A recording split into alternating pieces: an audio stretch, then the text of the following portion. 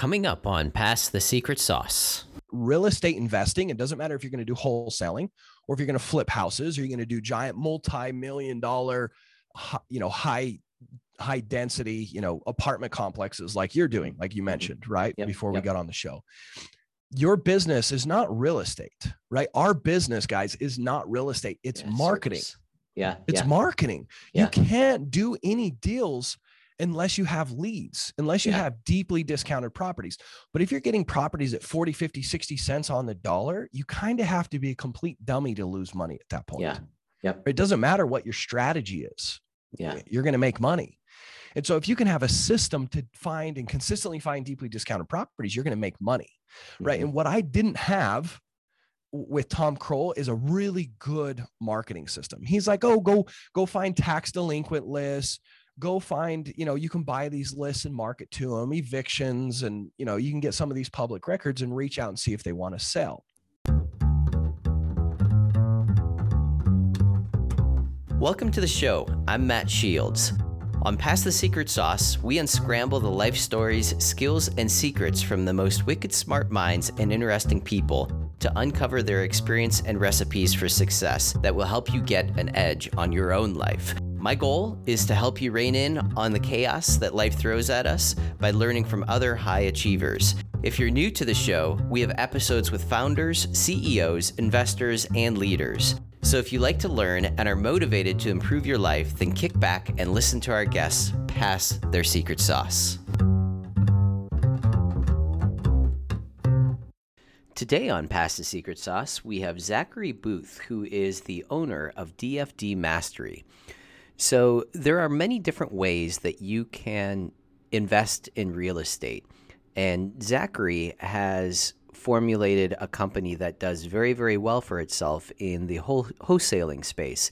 So, of course, in typical Pass the Secret Sauce fashion, we talk a little bit about Zach's upbringing and what that was like and how he got into wholesaling. But we really dove deep on, some of the key things, the core things that he realized and learned as he was progressing through basically optimizing his business.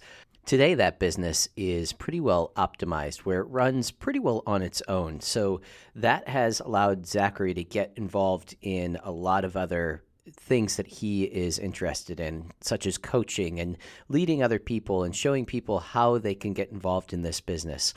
He actually also went to, I believe he said it was Tampa, and documented an entire process where he wanted to show people that they could go into a city, go into an area that they have absolutely no connections on, and very, very quickly turn a very small amount of money into a large amount of money. I believe, if I remember correctly, the story was that he was turning $1,000 into $40,000, and he ended up doing a significant amount more than that. So great story. If you're interested in getting involved in wholesaling or even starting your own real estate business, I think that Zach has some great points and great advice for pretty well anyone who's interested in that field. So I hope you enjoyed today's episode of Pass the Secret Sauce. Elk steak and potatoes.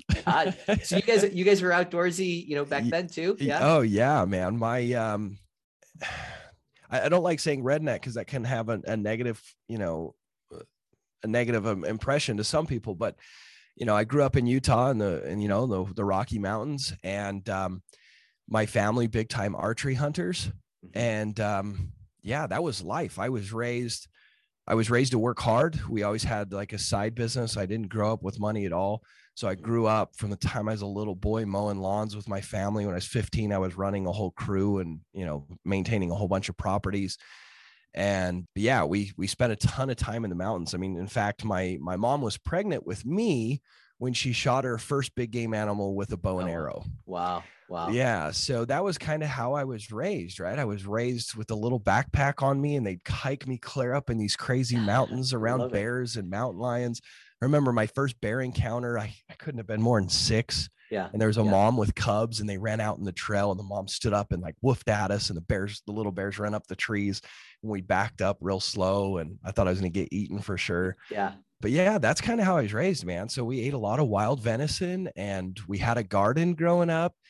And it was very much a, blue collar, work your butt off, play as much as you can. I'm so grateful for that experience and being raised the way I was. Yeah, for sure. it sounds beautiful. It sounds amazing. Oh, it was incredible. What did your parents do? Were they kind of always doing like the same types of business, like, Yeah, homes my and... dad's the opposite of me.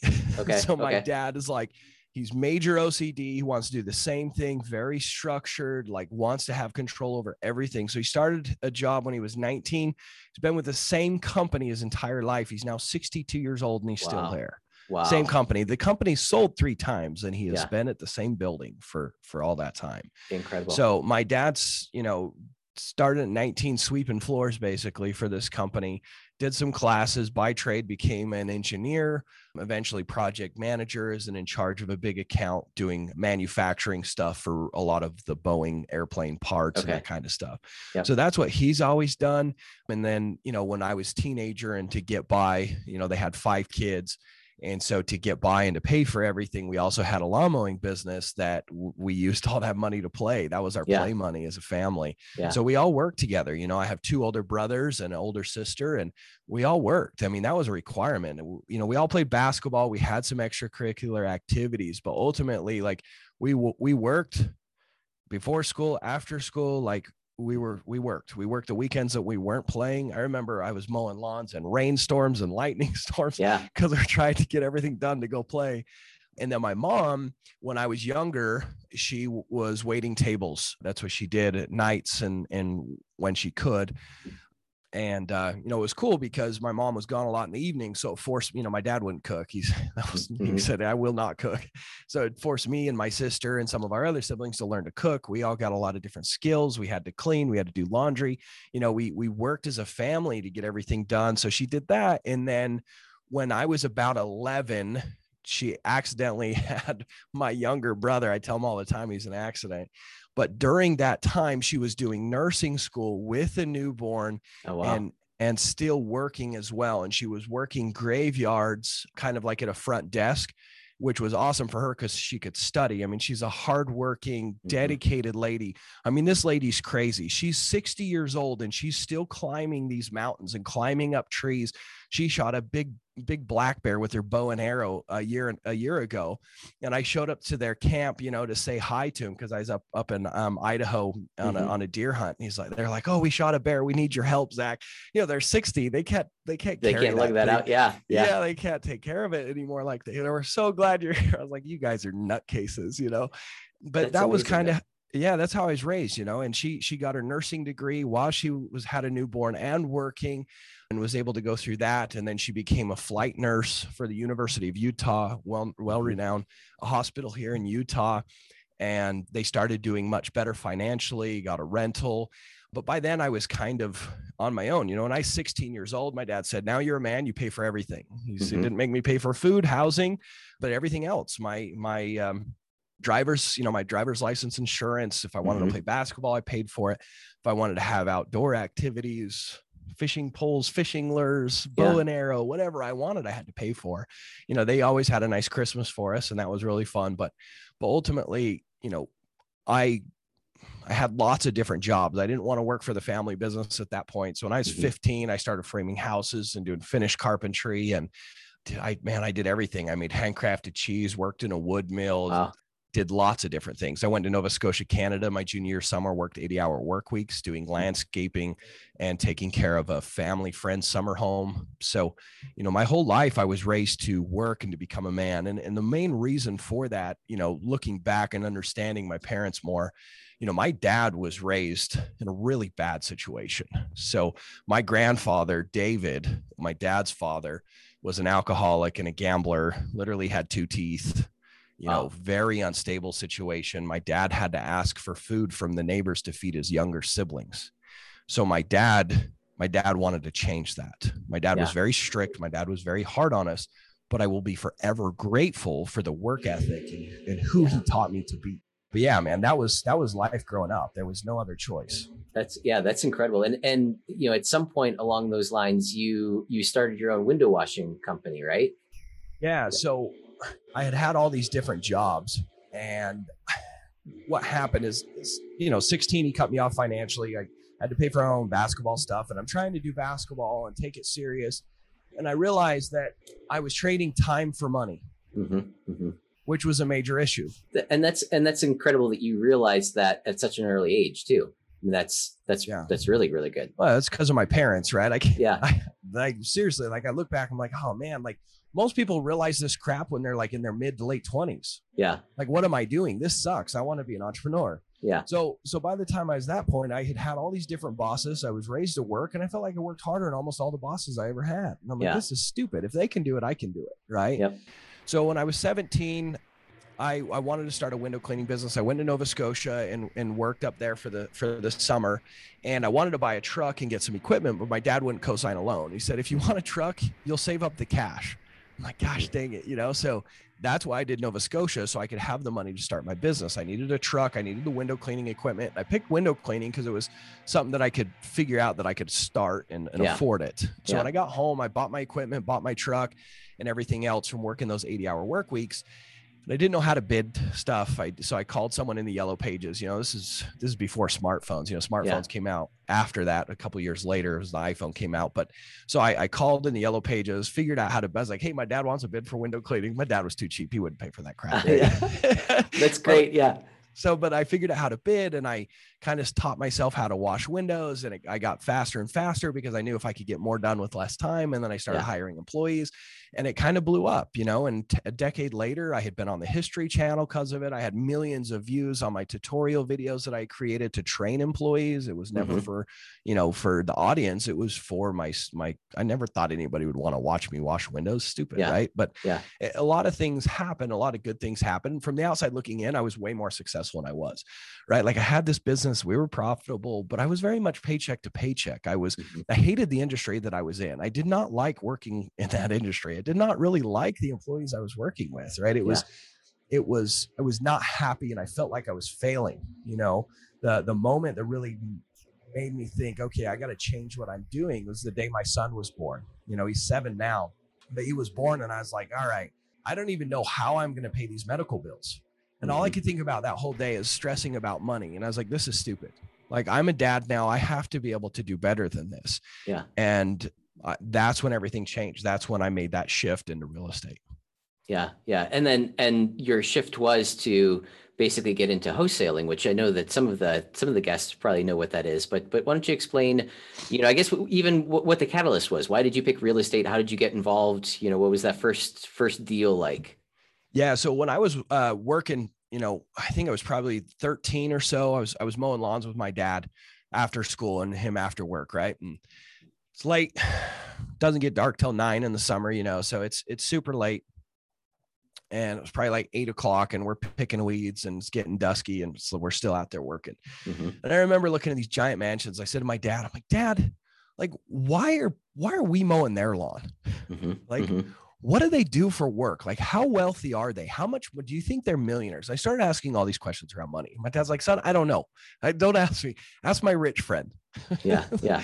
So his name was Clint. I'm like, Clint's not rich. He drives a crappy truck. He's like, no, he's just cheap, son. He has a lot of money. Yeah. Yeah. I'm like, okay. So I asked Clint, and Clint told me to read Rich Dad, Poor Dad. Okay. So actually, and he gave me a copy when I was 13 years old. So I read Rich Dad, Poor Dad. If the audience doesn't know what that book is, it teaches the concept of it talks a lot about real estate, but more than anything, it talks to you about the importance of buying assets, not liabilities, right? And taking control of your financial life, being responsible for your finances. And so my little brain started working, right? And I had a taste of doing door-to-door sales at a very young age, or about that time, doing aeration. And I was making $30 an hour versus $5 an hour when I did aeration or mowing lawns.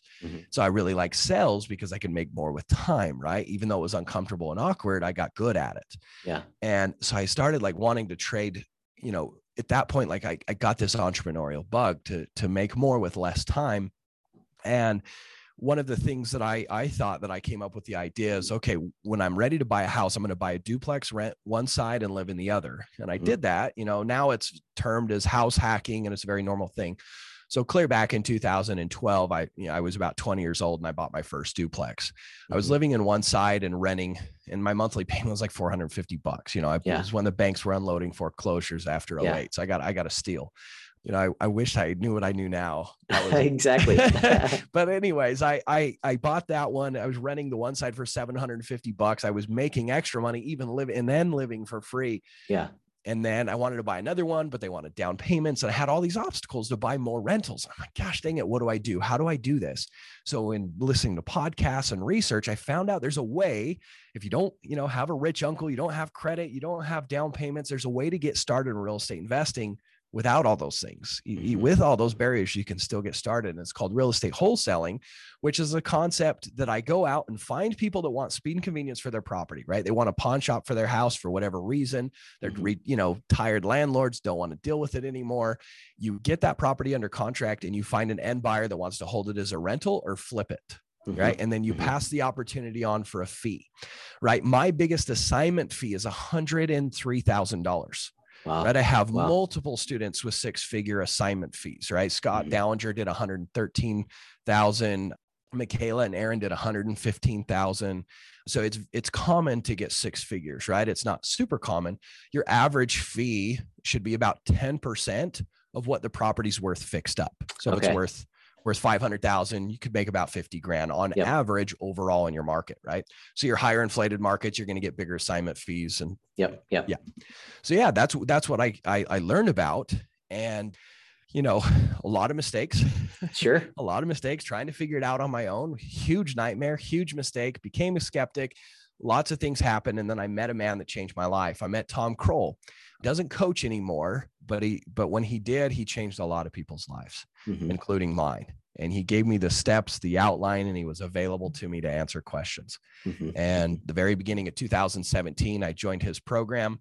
And the first 8 months of doing wholesaling, I made a little over six figures. I'd walked away from window cleaning and I was like, all right, this is where I'm going. And now I make over $1 million a year doing this. And now I help students make an absolute fortune doing this as well. So it's completely changed my life, dude. It is so much better than what I was doing before. There's so many perks. I mean, I could go on for days for all the benefits of this style of business versus another one.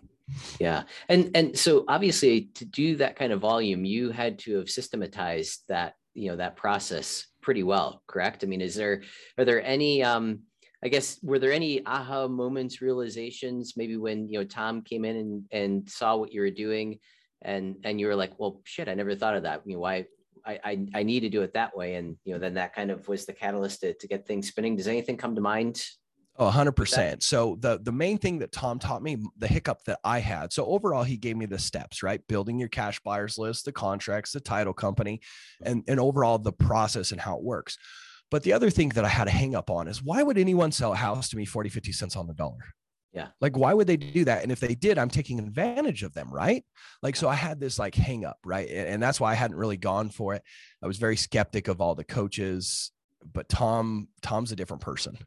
Right. And he taught me, he said, Zach, we're a pawn shop for houses. Do people know when they sell something to the pawn shop, do they know the pawn shop's going to make money? Yes, they do, but they don't care. Yeah. Right. Your goal is to find people and explain, hey, you could make more money if you fix it up and list it. You'll make way more. I might not be a fit for you. Yeah. And if they say, I don't care, I just want to be done. You say, okay, well, I can help you. I just want you to understand I'm going to make money. Is that okay? Yeah. Once you have those conversations and find the right people, you're actually serving and blessing and helping them. Right. And so that was a big mind shift. And then I got hungry to find more of those people. And the first time it happened to me, I was washing windows for a very, very wealthy developer. Right. His name was Stan Nielsen.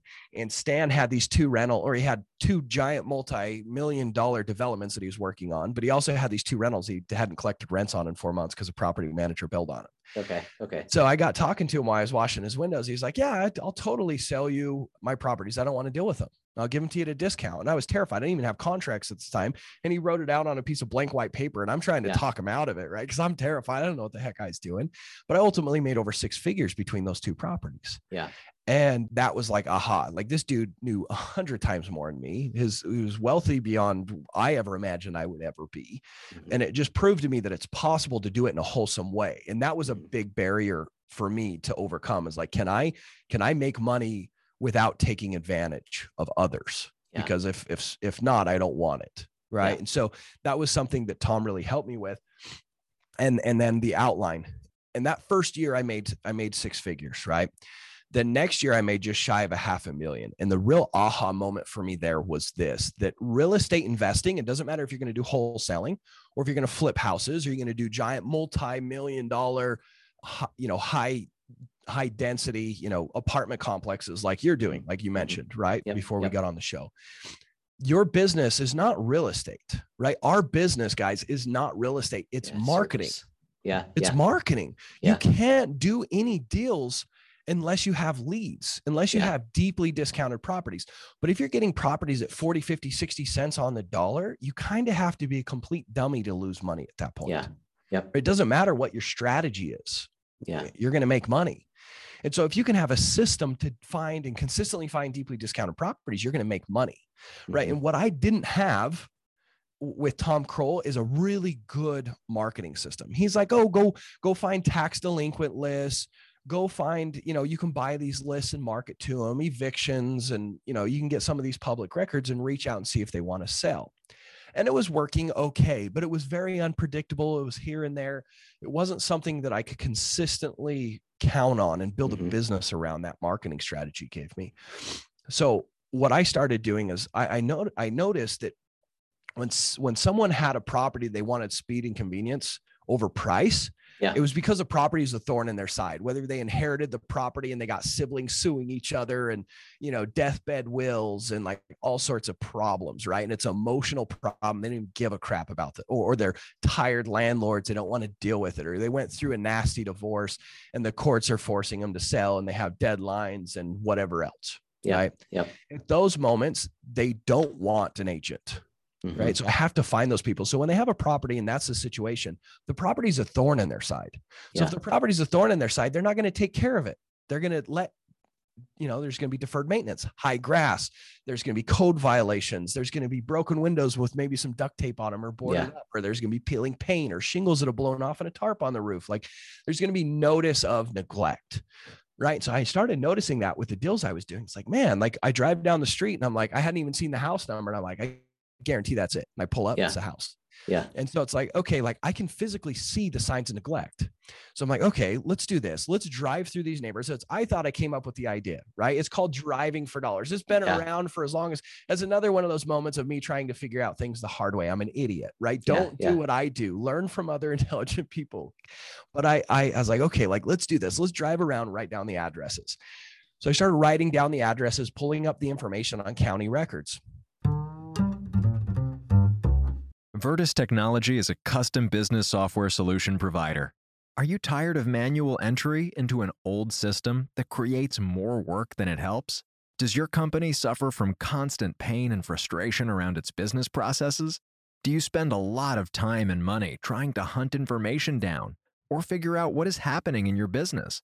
Vertus Technology can help solve all of this.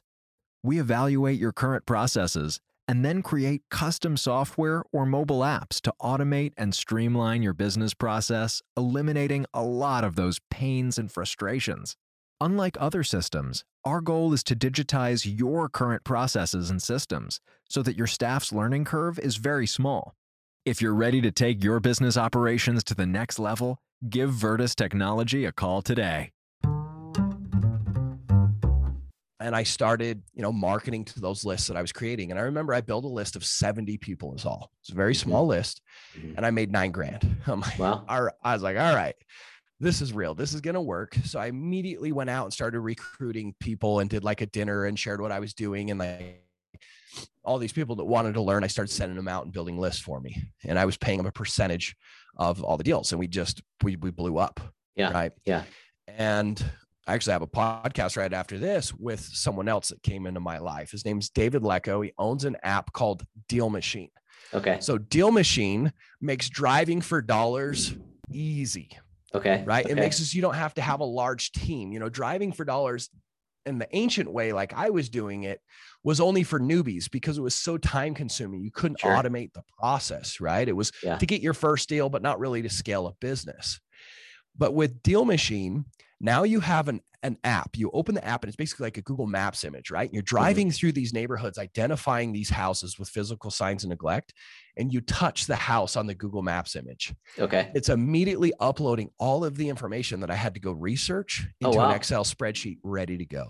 Oh, You that's can get amazing. phone numbers, emails, mailing addresses, the property address, the owner's name, all of that stuff. You can see how long they've owned it. You can see if it's corporate. You can see if it's absentee. Like it's all of it's beautiful in a spreadsheet ready for you to reach out to them. Yeah. So That's we really put, cool. changed everything, dude. And then on top of that, I started teaching some other people. So my mentor, Tom Kroll, had me speak at an event. Long story short, I started helping a few other people. I had set a goal to make $1 million that next year after I'd done just shy of $500,000. And I read a self-help journal that said I had to give away what I wanted to receive. If I want love, I give love. If I want money, I give money. Cool. So I'd set a goal of $1 million. That meant I had to give away $1 million. I was like, how the hell do I do something that I don't have? How do I do that? But it went in alignment with my core values. I was like, no, this is beautiful. If I could do that, that would be so fulfilling. So I started teaching people that marketing system because, teaching wholesaling, the process, it's not that complicated if you have a lot of leads and can make some mistakes, right? And learn the negotiation and and learn the process. Once you do your first deal, you really understand it. So it's like, but if I can consistently give leads to people, they'll make a lot of money. I was like, I could easily 10 people put $1 million in their pockets, right? So brought on these students, started teaching them. And the more I taught them, the more I realized how crappy my marketing system really was. Okay. and how many mistakes I was making. So exactly what the promise of that book was, whatever you give, you receive. So every time I taught someone something, they would ask me questions that I had never even thought about. I'm going to tell you just one mistake I was making that cost me hundreds of thousands of dollars that a student helped me find. So he said, Zach, when I send my postcards to this Driving for Dollars list, we have a tracking number that's unique so we can see how many calls we got and it'll forward to our phones or to our CRMs, right? And he's like, how do we know that we're getting our text messages? I can't get the text messages to forward to our CRM. And I'm like, oh, I've never received a text message. I'm like, oh no. And I realized that I had almost over a year of text messages and leads that I had never even worked. Wow. I was able to salvage a bunch of them and make over $100,000, but I know I lost well over 100. Yeah. Right. Yeah. That's incredible. Which was painful, but it was awesome at the same time because I was perfecting my system. And the more I taught, the more I learned, and the more I served my students, the more I came back to me in my own wholesaling business, and the more fulfillment that I got from it, the more that I felt like I was living a purposeful life. And it wasn't just about me making money. It was about making other people money. And I fell in love with coaching. So I'm like, shit, now I love coaching more and I love real estate. Like now I've got to automate my wholesaling business completely so I can spend all my time serving, right, and helping students. And so then it forced me to hire coaches and learn how to automate processes and put people in charge of my business and be able to just look at the finances for 2-3 hours a week and have a business that pays me well over $300,000, $400,000 a year passively. Yeah. And so I went through that journey and everything else at the same time. I'm helping other people do the same. And it has been the most fulfilling journey that I ever imagined that I would have because of meeting my mentor, Tom Kroll. I love it. I love it. It's amazing. And it's, and I mean, there are so many nuggets in there. I mean, everything from, hiring a mentor and, you mentioned your core values. If you've gone through and established what your core values are, so you can understand, this is what drives me, this is what motivates me. And, you probably use that to help attract other people, when you're 100%. Looking for people to help, in your business, you can use that to attract other people that are, like you. And that's something that a lot of people don't necessarily go through and do. They figure out, core values, we don't need that. That's, just an exercise that's not going to do anything, but it really makes a huge, huge difference. So that's fantastic that that you've gone through and have done all of that. I'm so glad you identified that. Most people, like you said, think it's just an exercise that it's a waste of time. It's not. One of the first filters when I look at candidates to work with me, for me, is the core values. So some of my core values obviously is in high integrity. We do the right thing no matter what. Another one is no excuses, right? We change ourselves to change our outcomes. Another one is, self-improvement. We're always improving ourselves to help the team overcome our challenges. Yeah. Right. And so we have some of these core values. So whenever I do a preliminary like interview or prep to see if it's worth a full interview, I ask a series of questions around that. Like, what are some of the, what's your position and what training or education have you done that was not required by your job in the last 12 months? If there's no books, no nothing, it's like they're not invested into themselves. Yeah. Right? That's not they're not a core value fit. If I ask them, what are some of the goals that you did not accomplish over the last 2 years and what was the reason for it? Right. And if it's just excuses, just blaming, and if they're like, well, this and this happened, I realized I made this mistake. These are some of the things that we did and that I didn't do right. But I feel like if I had done this different, this would have been a different outcome. It's like, okay, that's fine. You were not always going to hit all of our goals, but it's one thing to take ownership for the failure and learn than it is to blame and be a victim. Right. So yes, core values are 100% the first filter that we use to recruit people into our companies. 100%. Yeah, no, I love it. I love it. And you did a really interesting experiment as well. I believe you said it was down in Tampa where you went and you had a goal that you basically, publicized and you went through this whole process. Talk a little bit about that. Yeah. So one of the things that I've been dealing with as a mentor and a coach, there's a lot of mentors and coaches out there that are just selling information just to have another source of revenue, but they're not like actually there to make a difference and actually make their students money. Right. And so there's a lot of skeptics of mentors and coaches and gurus. Right. Yeah. And it's like, yeah, I get it. I was that person. I was 100% that person until I met Tom Kroll. And I was like, what really changed my perspective? What really made me believe? And it's like, what made me a believer was not so much who Tom Kroll was or anything else other than I saw it happen real time. I met Stan Nilsson. I was washing his windows, a very wealthy person, didn't want to deal with his properties. I made over 6 figures. It's like, if that doesn't make you a believer, nothing will. Yeah. Right. Yeah. And so I was like, why don't I really felt like that was a gift. I really felt like it was a gift from God. And I wanted to give that gift to others. So I was up super late one night because I was dealing with this problem. I was dealing with this problem of how do I show people that they can do it, that I'm no one different. Yes, I have a work ethic, but that's not unique to me. Right. Right. Like if people that have a work ethic can believe in themselves and do the hard work, they will be successful in this business. How do I show them that? Like, how do I help them believe in themselves? Because if you don't start with a massive amount of belief, you're not going to push through those barriers and those obstacles. And if you don't push through, you're not going to have success. And then you'll be like, see, I knew I couldn't do it. And you're going to spiral downwards and you're going to give up. Yeah. Right. But it's the opposite's true. If you believe 100% you can do it and you go for it and you give 110%, you're going to get results that match your efforts. And if you get those results, you'll be like, yeah, I knew I could do it. And you're going to get more and more confidence and you're going to continue to excel and propel forward in your journey as an entrepreneur. And so I was like, okay, how do I give that gift? How do I give that gift of belief, of confidence that they can do it, right? That I'm no one special. So I was like, what do I do? And it was seriously like 3 a.m. And I had watched a show like 6 months before. It's called Undercover Billionaire. So I watched the first season. I think there's a second season. I haven't watched it. I think it's Stearns. Is it Frank Stearns, the billionaire, the first one? I'm not sure. I don't remember. Not anyways, sure. It doesn't. You guys can look it up. I'm pretty sure his last name's Stearns. So his goal was to show us, the American people, that the American dream is alive and well, right? That we could have financial success regardless of where we're starting. And I loved it. I love it because I'm 100% on board with him. And what his challenge was to take $100 bill, a smartphone, an old beat up truck, and he was going to fly in on his private jet, change his name, change his clothes. And his goal was to build $1 million company that was evaluated by a third party in 90 days. Wow. Okay. So this billionaire sleeping in his truck, eating ramen noodles from the gas station, cleaning toilets, hustling his ass off to build this business. I'm like, this guy is my freaking hero. I hope I get to shake his hand one day. Yeah. Maybe he's listening to this podcast, right? Who knows?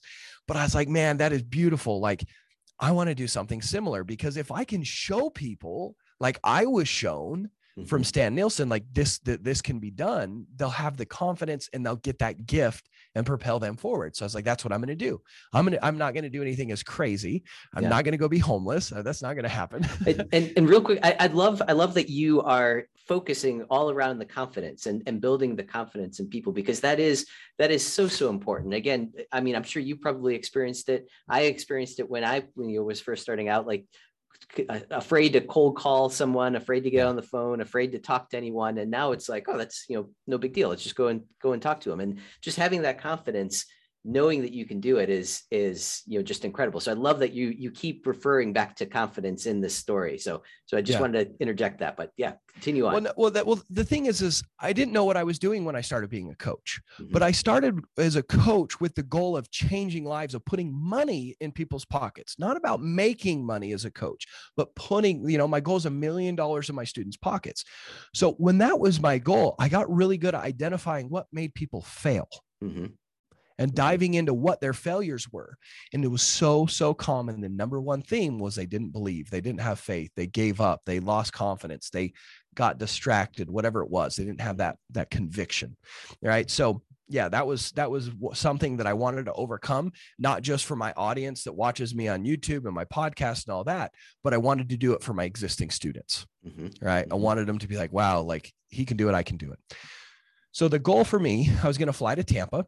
My family was going to be in Sao Paulo, Brazil, where my wife's from, for the first 30 days. And then they were going to fly back and be with me the last 10 days. I mean, I was making major sacrifices to not be with my two beautiful children, my wife, for 30 days. I was going to give it all I had. I was going to work from the time I woke up to the time I went to bed for 40 days straight. And I had done that before in my life, and I never wanted to do it again, but I was going to do it for you guys, for the people that wanted to see this content, and prepared myself, put everything else on hold. And the only thing that I still had to do while I was doing that challenge was to serve my students. My wholesaling business and everything was automated with people in place to manage and take care of it. And so I was like, okay, I'm going to take $1,000. I'm going to get an Airbnb. I'm going to get a car and my smartphone. And the goal is to turn that $1,000 into 40 grand in just 40 days. And the reason I chose $40,000 is that's the average American income, right? But ultimately, how much money I made was somewhat irrelevant to me. Overall, my goal was to give the gift and at least find one motivated seller and make a big chunk of change and show the process and show what it takes. Right? That's all I prayed for. And day 4 of the challenge, I got extremely emotional because I feel like God answered my prayers and everything that I had asked for happened. I met a guy named Jerry, super wealthy real estate investor, just told me all of his stories of how he willed and dealed and made all of his money and how he had found all of his rentals, and he had 3 properties he didn't want to deal with, and come to find out he was dying of cancer, and his wife was more than capable to take care of the properties. They had a bunch of them, but there was 3 that were really far and not in the best neighborhoods, and he wanted to be at peace that she didn't have to deal with those. I was like, well, Jerry, they're in really good shape. You could just list them and make more money. Like, why are you working with me? He said, I don't care. And you can see that in the video. He says, I don't care. I just want to be done. We built a great relationship. I even had him on my podcast after the show. I shared with him the mission that I had and how I wanted to help and inspire other people. And I was so grateful that I had met him, because him and his story would live on through the content that I was creating. And, we cried and hugged. It was a beautiful, beautiful experience. But overall on that challenge, I blew my goals out of the water. I never imagined that I would have the success that I had. I was hoping I'd get 1 contract, honestly, and I thought my average deal would be 20 grand. It's like, man, if I get lucky, I'll get 2 and accomplish my goals. I got 7 contracts, everybody. I was blown away. And I only got 30 days because when my wife was flying home from Brazil, she had to test for COVID. She tested positive. And that was during, a lot of the quarantine stuff. And we didn't know really the risks and what might happen. So I grabbed my passport and jumped on a plane to Brazil. In the last 10 days, I just was doing, I got 2 more contracts while I was there the last 10 days, 2 of the 7. And my father-in-law was hospitalized. We got stuck in Brazil for over a month after that, but it was an incredible experience, and I documented it day by day. Had a film guy following me everywhere, which was a pain in my butt. I wanted just to work, and he's like, hold on, we got to get this angle. And I was like, I just want to work, I was gonna ask how you manage that. Like if it was, setting up your GoPro as you're having these conversations, but that's cool that you had a film guy there too. Yeah. Yeah. His job was to do his best to make me look good. I definitely gave him a run for his money, I believe. So, but yeah, that's what I did. And I have the content for everyone to watch for free. I'm not asking for any money. I want to give it as a gift to everyone. If a lot of you listening, if you're entrepreneurs, you understand the power of holding money in real estate. And the reason I picked wholesaling to start, one of the main benefits is I wanted to be able to source deeply discounted deals. I knew I wanted to be an entrepreneur and I wanted to have different businesses and stuff, but I needed a place to hold my money. And it's like, if you go to the MLS, multiple listing services, and pay full price for a listing, it's going to be really tough to make a lot of money. It's like having a 401k or buying stocks at the retail value. Yeah. It's way better to buy a company and help build it a little bit and then take it public.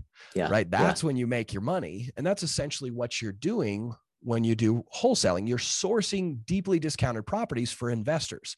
So what I tell my students is you cherry pick the best and you sell the rest, right? I can very often increase my net worth. I mean, I can give you an example. I picked up 5 rentals this year and I increased my net worth over $700,000, right? Just by purchasing them. Yep. It's insane, right? Because I get so much equity on purchase. And then plus real estate, honestly, is the best asset to hold your wealth because of all the tax benefits. Yeah. Right. The ability to sell it and turn it into another investment without having to pay taxes on the gains. Like that's just one of the perks. There's so many. And so for me, when I was doing all my research on, how to hold my wealth, how to grow wealth, real estate was the key, but how to get into it was the barrier. And wholesaling was that sledgehammer that was going to break down all the walls. Yeah, I love that. I love that. Do you have any plans to get involved in any other real estate deals or I guess verticals, or are you going to stick with wholesaling for right now? I told my wife, I said, babe, these are my plans over the next 5 years. And I got these exits planned and then we're going to have all this free time. And she says, BS, you're never going to stop. And I don't necessarily have immediate plans for any different types of real estate investing. One of my main focuses over the next 7 years is giving back.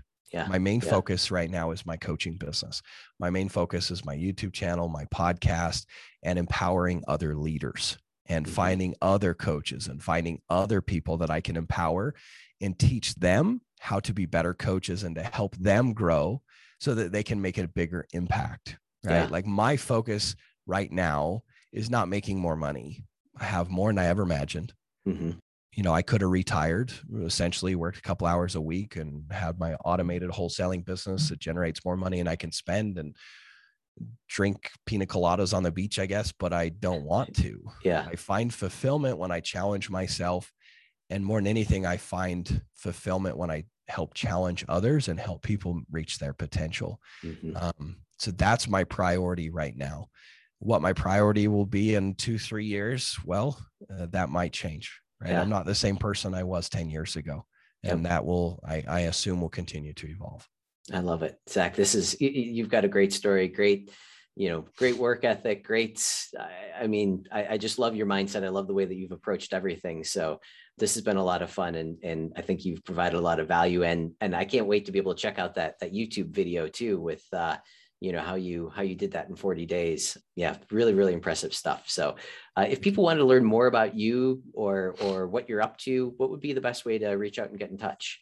Yeah, to get access to that 40-day challenge, guys, if you guys want to watch it, go to DFD, stands for Driving for Dollars, DFDmastery.com/40 in 40. So that's the best place to catch that content. And then if you guys want to follow me, you can search Zach Boothe, Z-A-C-K, last name's Boothe, B-O-O-T-H-E. I'm on TikTok, Instagram, Facebook, YouTube, and I think and my podcast, Driving for Dollars Mastery, is my podcast. Love it. I love it. Zach, congratulations on everything. And I look forward to hearing from you again in the future. This has been a lot of fun. So well, thanks for having me. I appreciate it. Thank you. Thanks for listening. And remember, pass the secret sauce.